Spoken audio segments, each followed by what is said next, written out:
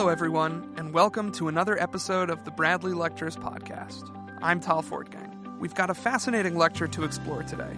Harvard University psychologist Steven Pinker on The Blank Slate, the modern denial of human nature. While as a Princeton man, I normally scoff at anything associated with Harvard, I really enjoyed the difficult practical, moral, and political questions raised by this lecture. So I wanted to bring on a guest who is passionate about many of the same issues: human difference, human similarity, and their relations to human rights and our political and pre-political institutions. That's why I'm joined today by Will Baird, a colleague of mine at the American Enterprise Institute, where he does research primarily on tech policy, but also serves as our resident skeptic, sometimes neuroscientist, and asker of discomforting questions. Will, thank you for joining us on the Bradley Lectures podcast. Thank you, Tal. You're wonderful. Oh, thanks for saying that. I actually coerced Will into saying that off mic. Okay, Will, can you give us a bit of your background and how you got interested in these sorts of issues in the Steven Pinker world? Sure. I think I've always been a very broad reader, and as someone who enjoys reading philosophically inclined works, the question of human nature, where does it come from, kind of touches on all aspects of philosophy, history, economics, and one thing I'm very interested in is theory, but it's also at some point theory is has to be testable. Where does the rubber meet the road? And Pinker covers a lot of this, and I think it provides a lot of valuable insight into basically any topic of interest to someone who is interested in sort of the liberal arts education. So before we get into the content of what Pinker says and analyzing it and even being critical, we're going to have to go over his basic thesis. So can you sketch out for our audience very briefly the way you see his typology and whether you think it's comprehensive or maybe too reductive or maybe too simplistic? Sure. So in this talk, he sketches out three basic theories or kind of big picture explanations of human nature. The first is the blank slate. So basically, man is born as a blank slate, and everything that he is written onto him through his life experiences, what's taught to him, how he's socialized. The second is the ghost in the machine, which is basically you can think of as dualism, where you have the body, and the body has some relationship to the mind, but the mind is still separate. And I think Pinker doesn't do a great job in this talk of distinguishing between the ghost in the machine and the blank slate, but I think that's also partly because many people who kind of put forth the dualist view end up kind of falling back on sort of blank slate arguments. And the third is kind of the biological explanation, which some people call it biological determinism. That's not really inaccurate, and Pinker pushes back against this but doesn't really explain why so much in detail. But really, I think it's more biological probabilism, where knowing about the biological roots of human behavior and human psychology, we can say with a certain degree of certainty that certain things are more or less likely to happen. So Pinker is a cognitive psychologist. He's a scientist who's interested in science, and a lot of what he talks about is basically a literature review of the scientific evidence. But since I'm interested primarily in politics, and I was a politics major in college, and I always like to pull things onto my home turf, I'm just going to immediately pull Pinker into my comfort zone and ask about the political ramifications of the way he sketches out different models of human nature. He notes that people on the left and right have been critical of the science and the scientific conclusions of scientists like him. But who ought to celebrate? Who, aside from those who are simply committed to scientific pursuits, ought to hear his lecture and give him 3 full cheers? So I think that people across, maybe not the entire political spectrum, but broad swaths of the spectrum can find things to like in here. There's always a fuzzy distinction between is and ought, and we have to at some point derive ought from what we know about the world around us. But I think people on the left will generally, you can read a lot of what Pinker is saying and say, people are not fully responsible for where they end up in life, and therefore we need to be helping them. We need to be giving them a leg up when they're just maybe not capable of providing for themselves, for example. And people on the right can say, that's all nice, but at a certain point, there's also only so much that we can do to help people. Some people are only going to be able to get up to a high school education, and college won't do that much more for them. Some people might have other things. If you have psychological issues, you can only do so much to help those. People who are very dogmatic about their view of human nature will find it challenging. So I want to ask one more question before we break for the lecture, and that is about the idea of the noble savage. It's a Rousseauian idea. I think that's the way most people educated in the liberal tradition kind of associate it. Pinker rejects it. He doesn't like the idea of the noble savage, and yet the idea seems to persist in certain ways that we might talk about other cultures or other lifestyles. Well, maybe other lifestyles. I would say in a certain disparagement of Western civilization, sometimes the noble savage is idealized. So how do you see that persisting? And what are the major questions that the idea of the noble savage might raise for you? Yeah, so I mean, I think in terms of why it is so persistent, I think we ultimately come from nature. I think we like to think that we come, like, our heritage is good. We're often dissatisfied with the present. So I think the combined kind of rose-colored glasses looking at the past and then kind of the naturalist fallacy often makes people believe or assume that things used to be much better. I think often just in the media, kind of more primitive lifestyles can be romanticized. I think that contributes to it. But, it does raise interesting questions because even if there were a totally, peaceful, noble beginnings, we had to get here from there. And so the question becomes, if we're blank slates, as Rousseau believed, what happened? Who was the first person to etch on the slate to create the non-noble modern? Who was the untaught teacher who got all this decay in human interaction moving? And I don't think that Rousseau or anyone else on kind of the side of blank slatists really has a good answer for that. It would be nice if we can go and identify that figure from human history who set us down this ignoble path, the prime mover. Who ruined man's noble, savage character. Will and I are going to go look for such a figure, and we will leave you to listen to Steven Pinker's lecture, The Blank Slate, The Modern Denial of Human Nature. We'll be back in just a few minutes. Everyone needs a theory of human nature. Everyone has to anticipate the behavior of others, and that means we all need theories, tacit or explicit, about what makes people tick. So much depends on our theory of human nature. We use our conceptions of human nature to manage our relationships, to bring up our children, to control our own behavior. The assumptions about learning in our theory of human nature guide our policies in education. Its assumptions about motivation guide our policies in law and government. And because a theory of human nature delineates what we can achieve easily, what we can achieve only with sacrifice or pain, and what we cannot achieve at all, it affects our values, what we think we can reasonably strive for as individuals and as a society.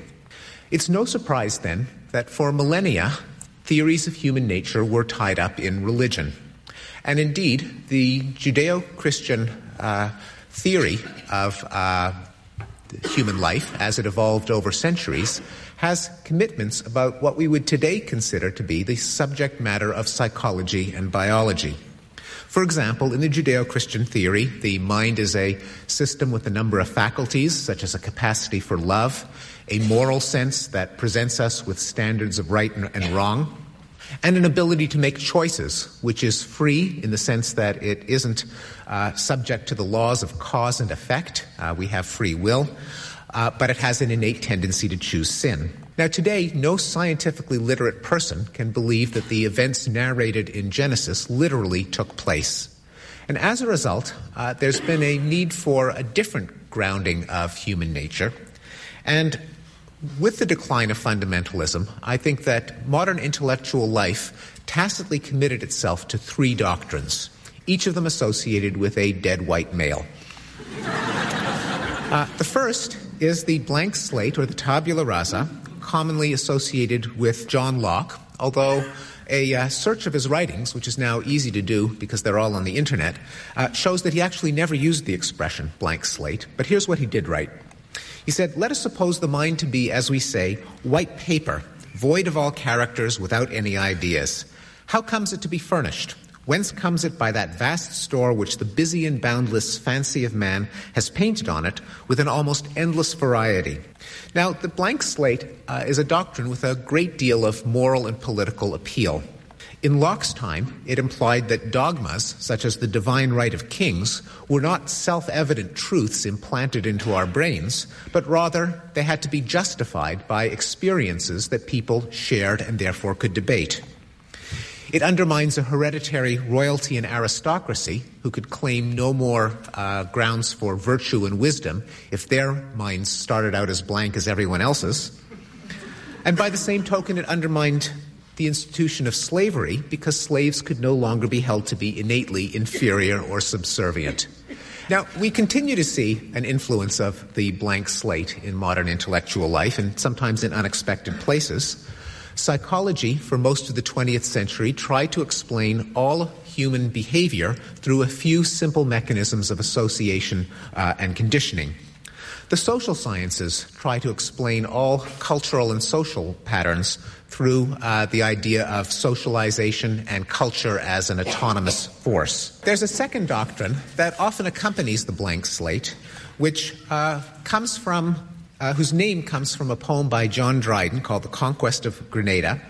I am as free as nature first made man, ere the base laws of servitude began, when wild in woods the noble savage ran. Now, the noble savage is more commonly attributed to this man, the French philosopher Jean-Jacques Rousseau. The example of the savages seems to confirm that mankind was formed ever to remain in this condition, that it is the real youth of the world, and that all ulterior improvements have been so many steps in appearance towards the perfection of individuals, but in fact towards the decrepitness of the species. Now, there's a great deal of appeal to the doctrine of the noble savage, which Rousseau used to oppose Hobbes. If in a state of nature we are naturally peaceable, then there's no need for a domineering Leviathan, a government and police force, to keep us from each other's throats. If we're basically nasty, then conflict is a permanent part of the human condition. Whereas if we're basically noble, we can work for a utopian society of the future. Children are born savages, so if the inner savage in us is nasty, then child-rearing must be an arena of discipline and conflict. Whereas if the savage in us is basically noble, then child-rearing consists of providing children with opportunities to develop their potential. Like the blank slate, the noble savage has had a widespread influence in modern intellectual life. We see it in the respect for everything natural and the distrust of anything man-made.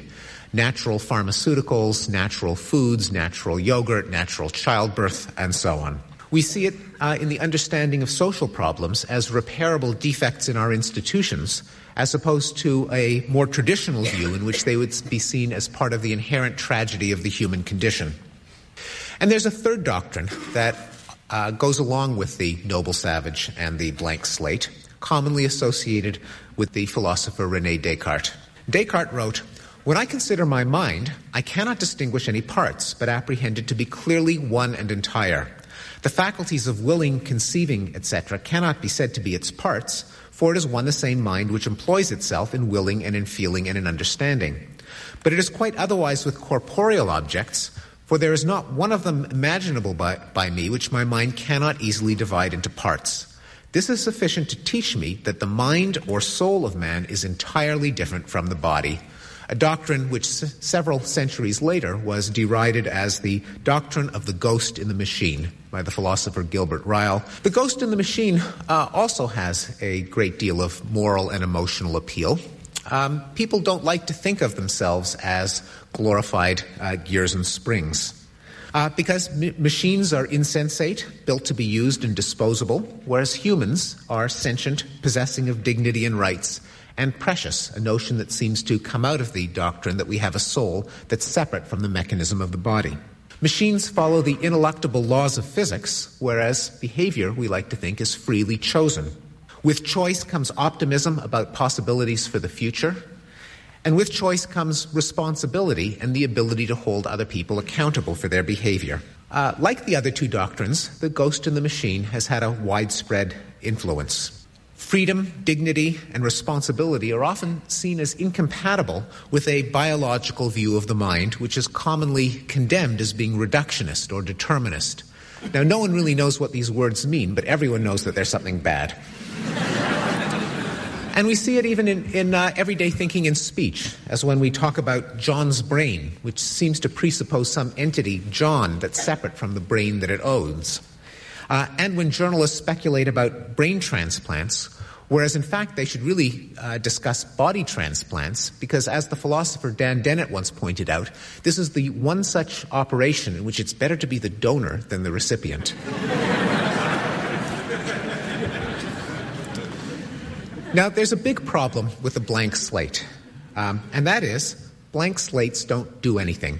They would just sit there forever receiving inscriptions unless they had something in their organization that actively recombined the inscriptions on the slate and used them in pursuit of certain goals. No one denies the importance of learning, socialization, and culture. Only a madman would say everything is in the genes and that our experience doesn't count. The question, though, is what are we born with that allows us to learn and that allows experience to leave its trace on future behavior? When Locke said there is nothing in the intellect that was not first in the senses, I think the perfect reply came from Leibniz when he said, except for the intellect itself.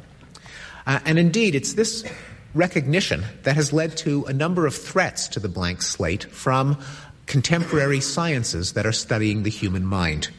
For example, my own field, cognitive science, has underscored that you need innate mechanisms to do the learning to begin with, and that these innate mechanisms are complex and multiple. Evolutionary psychology has challenged the blank slate by showing that beneath all of the cultural variation that anthropologists have trumpeted for the last 100 years, there's also a bedrock of universals, emotions and behavior patterns that are shared by all human beings across the world's 6,000 cultures. Evolutionary psychology has undermined the blank slate in another way by showing that many human drives can't be seen as ways in which people calculate what's best for them in their own day-to-day lives, but rather can only be understood as adaptations to an ancestral environment in which we evolved, which may not be relevant to our happiness and well-being today. A thirst for revenge and a willingness to defend your interests with violent defenses of one's honor lead to a great deal of unnecessary suffering, vendettas, blood feuds, cycles of revenge, and so on, but were necessary in a world in which you couldn't dial 911 to get Leviathan to show up to settle your scores for you. And a reputation for toughness was one's own only defense against being a punching bag. And less obvious example is our desire for attractive mates. Now, a number of years ago, the humorist Fran Lebowitz made a very insightful observation about human psychology. She said, people who marry someone that they're attracted to are making a terrible mistake. You really should marry your best friend. You like your best friend more than you're likely to like anyone that you happen to be physically attracted to. You don't pick your best friend because they have a cute nose. But that's all you're doing when you're getting married. You're saying, I'm going to spend the rest of my life with you because of your lower lip. Now, this is a puzzle, and I think the solution to it is demonstrations that many of the anatomical signs of beauty are in fact advertisements of health, fertility, and fitness. And in being attracted to people with that facial geometry, we're maximizing the chances that our genes will combine with the best other genes. The noble savage has also come under attack from studies of mind, brain, and behavior.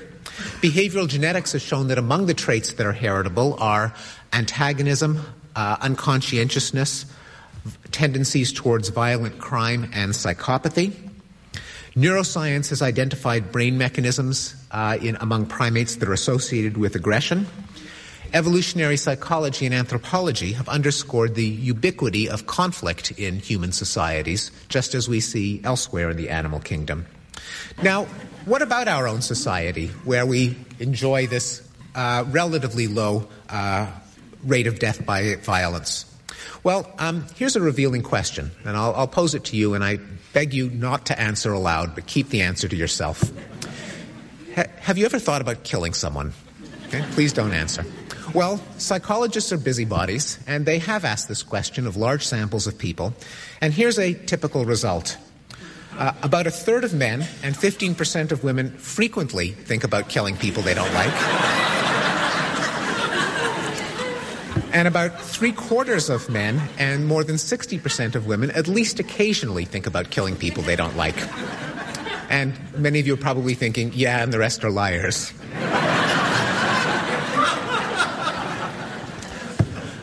The ghost in the machine has also come under attack. Cognitive science has shown that intelligence doesn't require some ghostly substance. It's not some act of magic, but it can be explained in mechanistic terms. That one can think of beliefs as a kind of information, thinking as a form of computation, not the kind of computation that your Macintosh does, but rather a form of presumably analog, parallel, fuzzy computation, but computation nonetheless. And that emotions can be understood as mechanisms of feedback and control, a little bit like your thermostat. Neuroscience has undermined the ghost in the machine through what Francis Crick called the astonishing hypothesis in his book of that title, the hypothesis that all of our thoughts and feelings, all of our desires and joys and aches and passions consist of the physiological activity of the tissues of the brain. And astonishing though this hypothesis may be, there's a great deal of evidence that it's true. We know that every form of mental activity gives off electrical signals that we can now detect, and moreover that by sending an electrical current into the brain, the person can undergo a vivid, lifelike experience. We know that the brain is a chemical organ and that administrations of chemicals, such as in drugs, can change perception, thought, and mood. In surgery, if a surgeon severs the corpus callosum, joining the two cerebral hemispheres, then you've got two consciousnesses taking place within one skull, as if the soul could be bisected with a knife.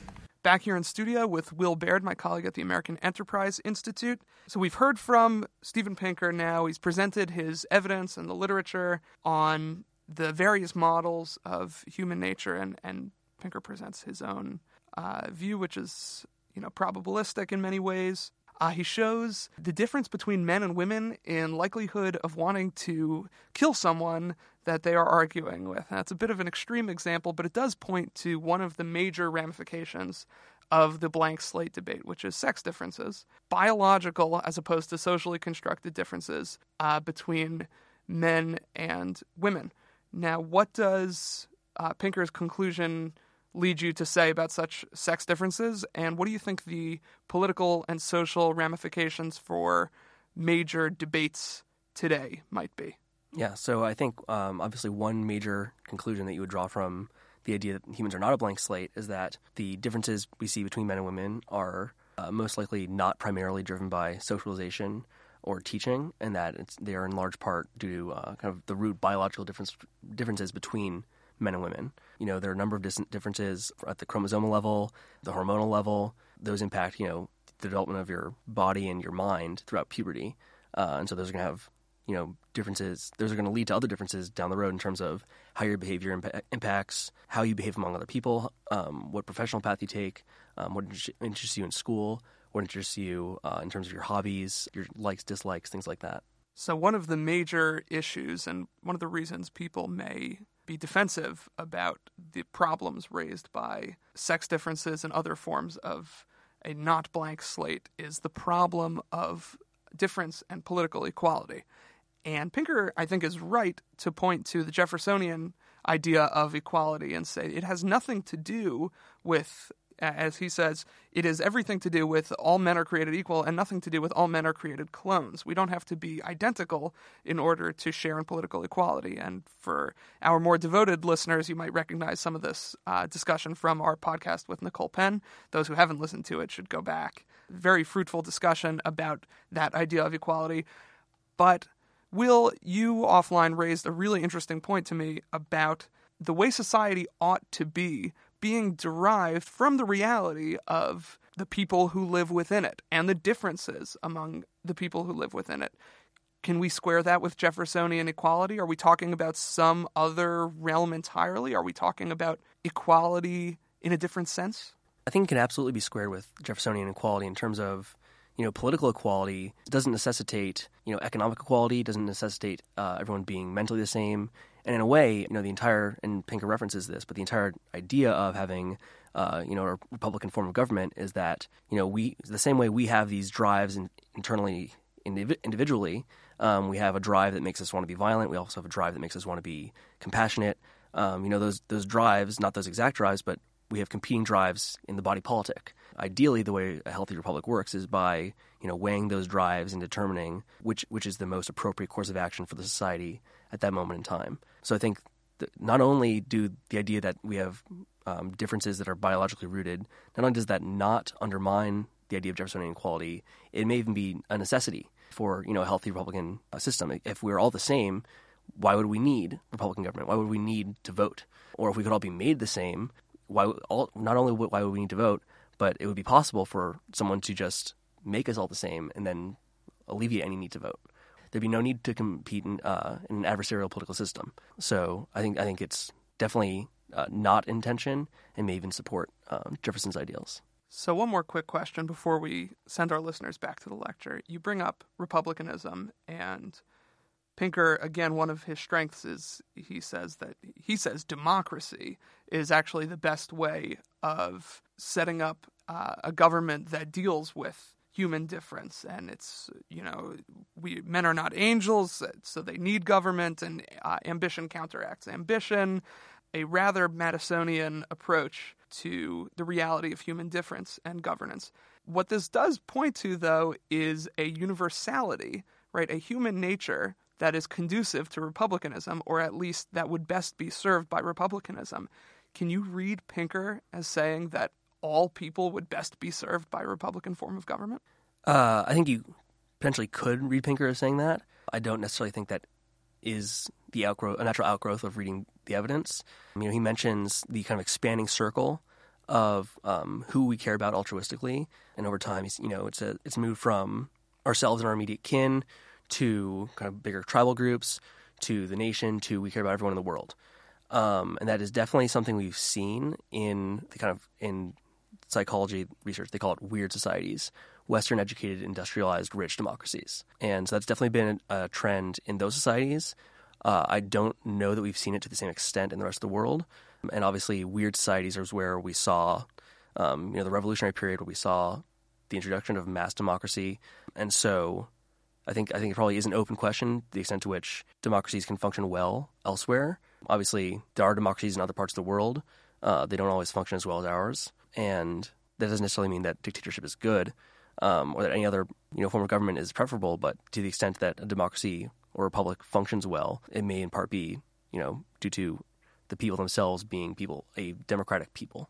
Will and I will be back in just a few minutes for one last discussion on the blank slate, the modern denial of human nature. There's been widespread fear and loathing of the sciences of human nature, both from the left and from the right. An example from the academic left is the famous manifesto against sociobiology, authored by Stephen Jay Gould and Richard Lewontin and others. I'll give you a quote. "The reason for the survival of these recurrent determinist theories is that they consistently tend to provide a genetic justification of the status quo and of existing privileges for certain groups according to class, race, or sex. These theories provided an important basis for the enactment of sterilization laws and also for the eugenics policies which led to the establishment of gas chambers in Nazi Germany." And partly because of these accusations, E.O. Wilson, the author of Sociobiology, was hounded by demonstrators wherever he went to speak in the late 70s and early 80s. Edward O. Wilson, Edward O. Wilson, sociobiologist and the prophet of right-wing patriarchy, and at the bottom of the poster it says, "Bring noisemakers." But it isn't only the left that's been upset, but also the religious and cultural right. For example, in the Weekly Standard, Andrew Ferguson wrote that biological theories of the mind are sure to give you the creeps, because whether a behavior is moral, whether it signifies virtue, is a judgment that the new science and materialism in general cannot make. And he contrasted biological theories with the Judeo-Christian view, according to which human beings are persons from the start, endowed with a soul, created by God, and infinitely precious. And this is the common understanding the new science means to undo. This is a widespread belief among the political, religious, and cultural right. For example, the Republican Majority Whip Tom DeLay offered the following explanation for the horrific Columbine High School shootings 4 years ago. He said that they were inevitable because our school systems teach children that they are nothing but glorified apes evolutionized out of some primordial soup of mud. And similarly, the U.S. House Judiciary Committee received the following testimony from a creationist institute about the dangers of Darwinism. They cited the lyrics of the following rock song: "You and me, baby, ain't nothing but mammals, so let's do it like they do it on the Discovery Channel."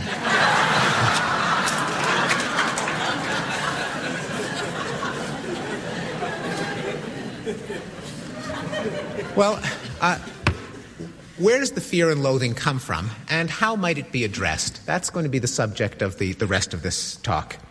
I'm going to suggest that that these fears deserve to be taken seriously, and that they are 4 in number: the fear of inequality, the fear of imperfectibility, the fear of determinism, and the fear of nihilism. I'll explain each one. And I'll argue that all are based on non sequiturs. All come from the fact that this approach to human behavior is novel, not that they really logically follow. And I'm going to go a bit farther and say that not only does biological understanding of the mind not have the dangers that it's been accused of, but in fact there are dangers in going in the opposite direction, in denying human nature. And what this means is that we should study human nature objectively without trying to put a moral thumb on either side of the scale. Well, let me start with the fear of inequality. This comes from a simple mathematical fact that 0 equals 0. If we're blank slates, we must be equal, but if the mind has any innate organization, then different races, sexes, or individuals could be biologically different, and that would condone discrimination and oppression. Well, I think as soon as you see the fear stated so clearly, you see the flaw in it. Namely, that fairness does not require a belief in sameness. When Thomas Jefferson wrote in the Declaration of Independence, "We hold these truths to be self-evident, that all men are created equal," he did not mean, "We hold these truths to be self-evident, that all men are clones." Rather, our commitment to political equality is a recognition of certain human interests that we assume to be universal across the species. As it was written, that people are endowed with certain inalienable rights, and that among these are life, liberty, and the pursuit of happiness. It's also a commitment to, as a policy, prohibiting discrimination against individuals based on the statistics of certain groups that they belong to, such as race, ethnicity, or sex. That is the core of fairness and equality of opportunity, and it has nothing to do with the factual question of whether all people are biologically indistinguishable. Also, there's a downside of denying the possibility of individual differences. Many of the most horrific cases of racial and ethnic persecution in the 20th century, in fact, did not come from targeting groups that were thought to be racially inferior. The problem is that if you believe that all people are indistinguishable, there's a temptation to treat the more successful people not as more talented, but rather as more ruthless or avaricious. And many of the atrocities of the 20th century came from persecuting ethnic groups that provided the circumstances that allowed their more talented members to prosper. Examples include the Indians in East Africa and the South Pacific, the Chinese in Malaysia and Indonesia, the Igbos in Nigeria, and the Jews almost everywhere. Now, the second fear is the fear of imperfectibility, the dashing the age-old dream in the perfectibility of mankind. And it runs more or less as follows. If unpleasant traits are innate, selfishness, violence, prejudice, rape, that would make them unchangeable, so attempts at social reform and human improvement would be a waste of time. Why try to make the world a better place if people are rotten to the core and will just foul it up no matter what you do? Well, this too doesn't follow. The one reason is that ignoble motives do not automatically lead to ignoble behavior. And that's because the human mind is a complex system with many parts. And some parts can counteract others. So even if we did have innate temptations towards antisocial behavior, we also have a moral sense, cognitive abilities that allow us to learn the lessons of history, and executive systems of the frontal lobes that can receive information from these subsystems and use them to control behavior. Indeed, the moral progress that we have enjoyed over the past few centuries didn't so much come from erasing or rewriting human nature as exploiting a certain part of it. The philosopher Peter Singer wrote a book called The Expanding Circle, based on the idea that universally people have a sense of morality. That's the good news. Unfortunately, the default setting is to apply it only to the members of your own clan or village or tribe. But that social progress over the centuries consists of expanding that circle and deploying the sympathy that we instinctively feel towards our own family and friends to an ever-expanding circle of people. And there are also downsides in the belief in perfectibility, and I'll mention 3 of them. One of them is totalitarian social engineering. If people are blank slates, well, the temptation is to say we damn well better control what gets written on those slates, because if we don't do it, it will happen by accident. And indeed, many of the most atrocious totalitarian regimes in the 20th century overtly believed in the blank slate. And much more benignly, but still troublesome, is a quote from the city planner and architect Le Corbusier, who said that city planners should begin with a clean tablecloth. We must build places where mankind will be reborn. A philosophy that's sometimes called authoritarian high modernism, the idea that we should redesign societies using, quote, scientific principles. Now, what does that mean in practice? His theory of human needs, as he described it, was that every human being needs so many cubic feet of air per minute to breathe, so many gallons of water for bathing, so many gallons of water for drinking, so many square feet for sleeping, and that was pretty much it. And that's what led to his idea that cities should be designed for efficiency at meeting those needs, as opposed to the chaotic, noisy, dirty jumble of cities like Paris that offended his sensibilities. Well, we now see where he went wrong, that his theory of human nature was basically the blank slate. And he omitted many other aspects of human nature, such as the need for intimate social interaction in comfortable spaces, the universal desire of humans to be in the presence of living things and green space, human scale that makes people feel safe in defensible spaces, and so on. Another downside of perfectibility is the lack of appreciation for democracy.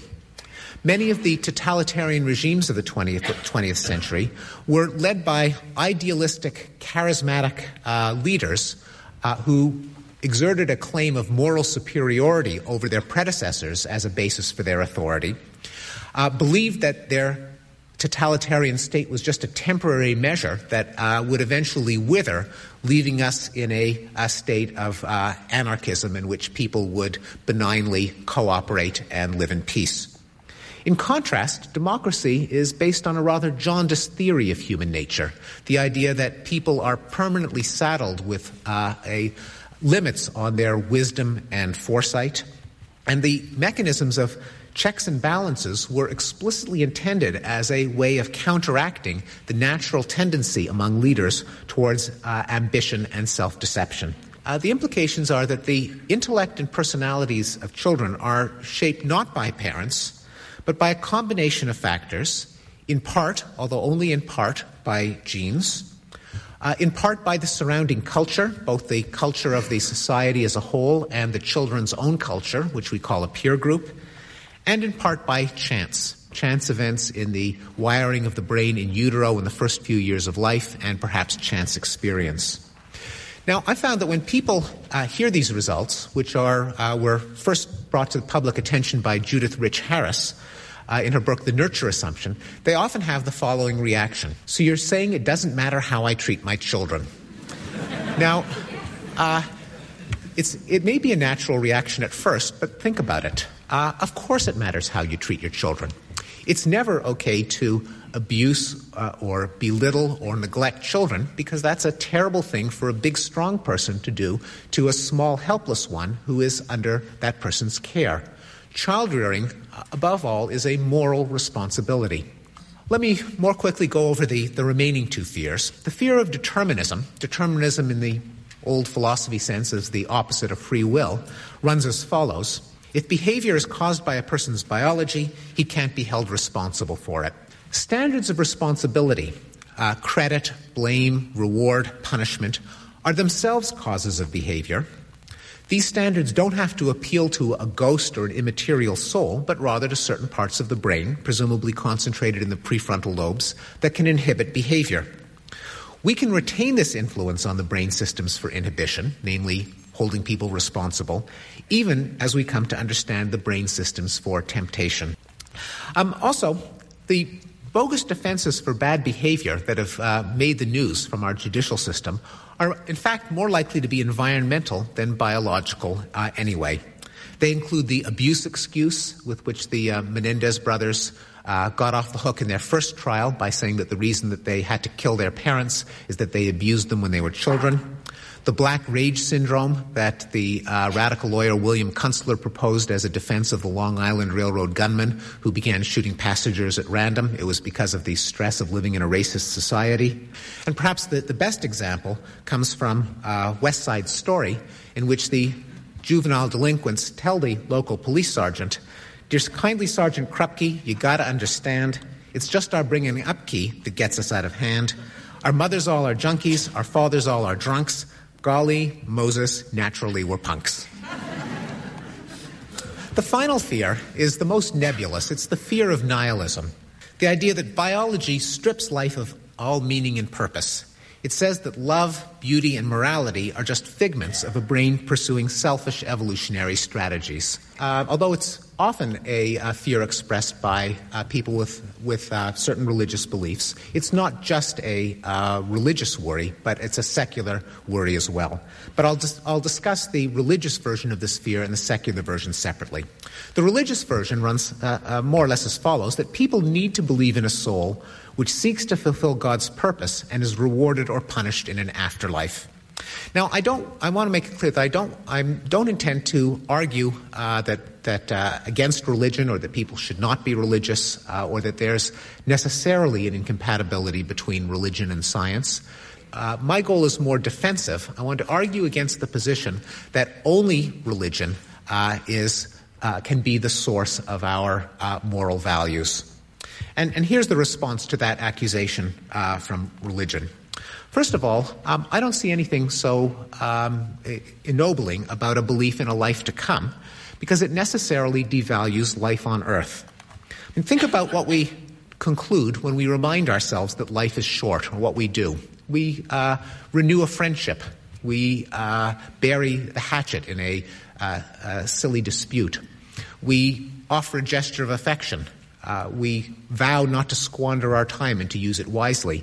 I would argue that nothing gives life more value than the realization that every moment of consciousness is a precious gift.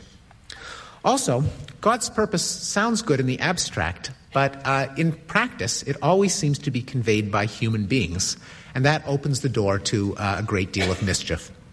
I'm going to... many of you have seen the wonderful satirical newspaper called The Onion with its mock news stories. And about a year ago, they ran the following headline: "Hijackers surprised to find themselves in hell."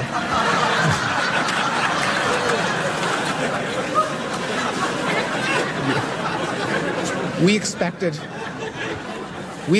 eternal paradise for this, say suicide bombers.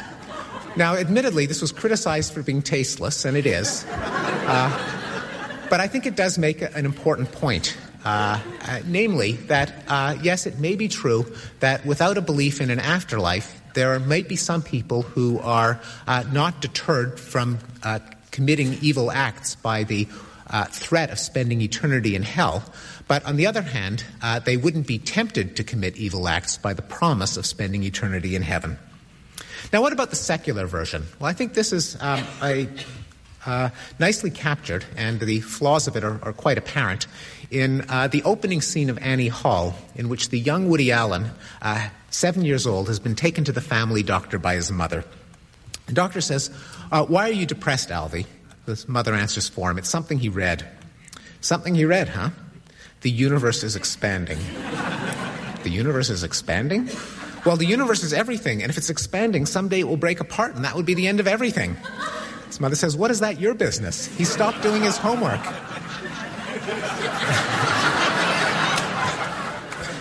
And Alvy says, "What's the point?" Now, clearly Alvy has gone wrong here, and the reason, I think, is beautifully pointed out by his mother, frequently a source of wisdom, who says to him, "What has the universe got to do with it? You're here in Brooklyn. Brooklyn is not expanding."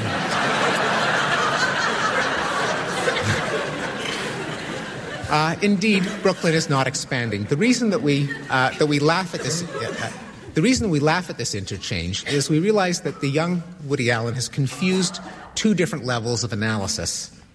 The human level, what is meaningful to us and how we want to live our lives today, given the brains that we have, and the causal level of how and why our brains cause us to have those thoughts to begin with. They're related, but they're not the same, and it's important not to confuse them. My final point is that morality certainly is not a hallucination or a fiction invented by our brains, but there is an inherent logic in it that the human moral sense can be thought to implement. What this cartoon shows is the inherent untenability of any system in which you would try to get other people to treat you in a manner different from the one that you are committed to treat other people.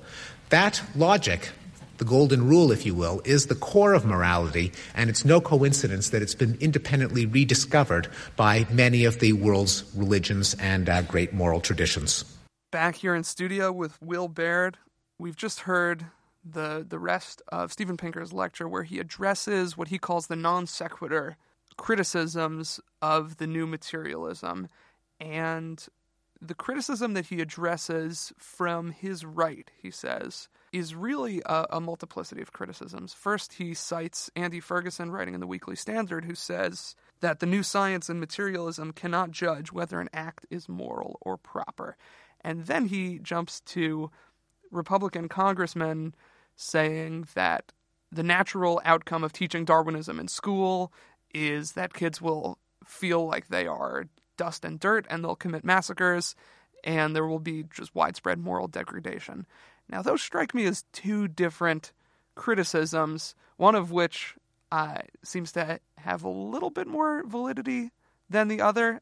Was that your reading? Is that how you heard it as well? Yeah, so I think that definitely, as we said earlier, the is-ought distinction is a tough gap to bridge. What you see about the world does not necessarily tell you anything about how the world ought to be, but we have nothing other than the way the world is to determine how the world ought to be. So we're kind of constantly struggling to determine what the ought is, and part of that's going to be based on what we see around us, and part of that's going to be based on our own natural kind of biologically driven inclinations towards our moral intuitions and the way we reason about the ought. So insofar as someone is provided the same way you can provide people with facts about the world, about any facts about the world, right? You could provide people with facts about inequality, and without providing context into how markets work, what we do to alleviate inequality, etc. The fact that there is inequality, economic inequality, doesn't tell you anything about why it's there, how or why you might want to alleviate inequality, whether you should attempt to do that, etc. And so, while it is possible to derive bad conclusions from this work, I don't think that the facts themselves do not necessarily imply a rejection of traditional morality any more than they absolutely verify it. So maybe I'm just inclined to defend Andy Ferguson because he's a wonderful writer, and from our very brief encounter, he seems like a lovely man, and everyone around Washington seems to think so. But all he said about the new science and materialism was that it should give people the creeps, not that he thought it was wrong. I don't think he rejects it. I think he just says that it should give us the creeps. Does it give you the creeps? Does Pinker's lecture give you the creeps? No, it doesn't give me the creeps. I would say that all else being equal, more knowledge about the world is good. It allows us to better grapple with the world without having a sufficient understanding of the world, it's difficult to change it if you think the world is not how it ought to be. And so I don't think that it is necessarily – and another thing is that I think it is very modern to be skeptical of these sorts of arguments. Brian Kaplan, an economist at GMU, talks about how he has a pet theory, that in a world where people only have one or two children, it's much harder to see in day-to-day life how much each child is different and a product of things that are not driven by parenting or by their environment, and it's just who the child is. And I think that lacking that intuition, which I think used to be much more the case, there's the saying, the apple doesn't fall far from the tree. It used to be much more a part of people's kind of common knowledge that people are like their family. People are like their parents. They're like their siblings. And simply having this kind of biological explanation for why that's the case, it doesn't strike me as creepy at all. I want to address very briefly Pinker's discussion of religion and the role this science can play in replacing or elbowing out some of the place in society that religion used to play. And one thing he says, I don't think it was in passing, I think it's actually fairly central to the rejection of the notion, the uncomfortable rejection of the notion that the ghost can live in the machine, that there is some kind of dualism to who we are, and there's a spirit that lives within our body. Right? He rejects that and says it can be very uncomfortable for people to say there is no life after this life. And his defense of the lack of an afterlife in his world is that the presence of an afterlife, the existence of an afterlife, will necessarily devalue the life that we have, this material life on Earth. Does that seem true to you? I'll tip my hand. It doesn't seem true to me. Yeah, I think it depends on the nature of your conception of the afterlife. I mean, certainly he has that Onion article about the terrorists who thought they were going to end up in heaven and were surprised they ended up in hell. So I think it really depends on your conception of the afterlife and your conception of the afterlife's relation to this life. If you conceive of this life as only being in service of the afterlife, then I think it does necessarily devalue this life. But if you see this life as having a certain inherent value, as well as an afterlife having inherent value, then I don't think that is the case. And he does use the example of, when you realize life is short, you reconnect to someone, you bury the hatchet. When you realize life is short, you also say YOLO and do dumb things. So I think it really does depend, in both cases, whether or not you think there's an afterlife or whether you think it's just this life. It really depends on what you consider to be the nature of the afterlife and of this life.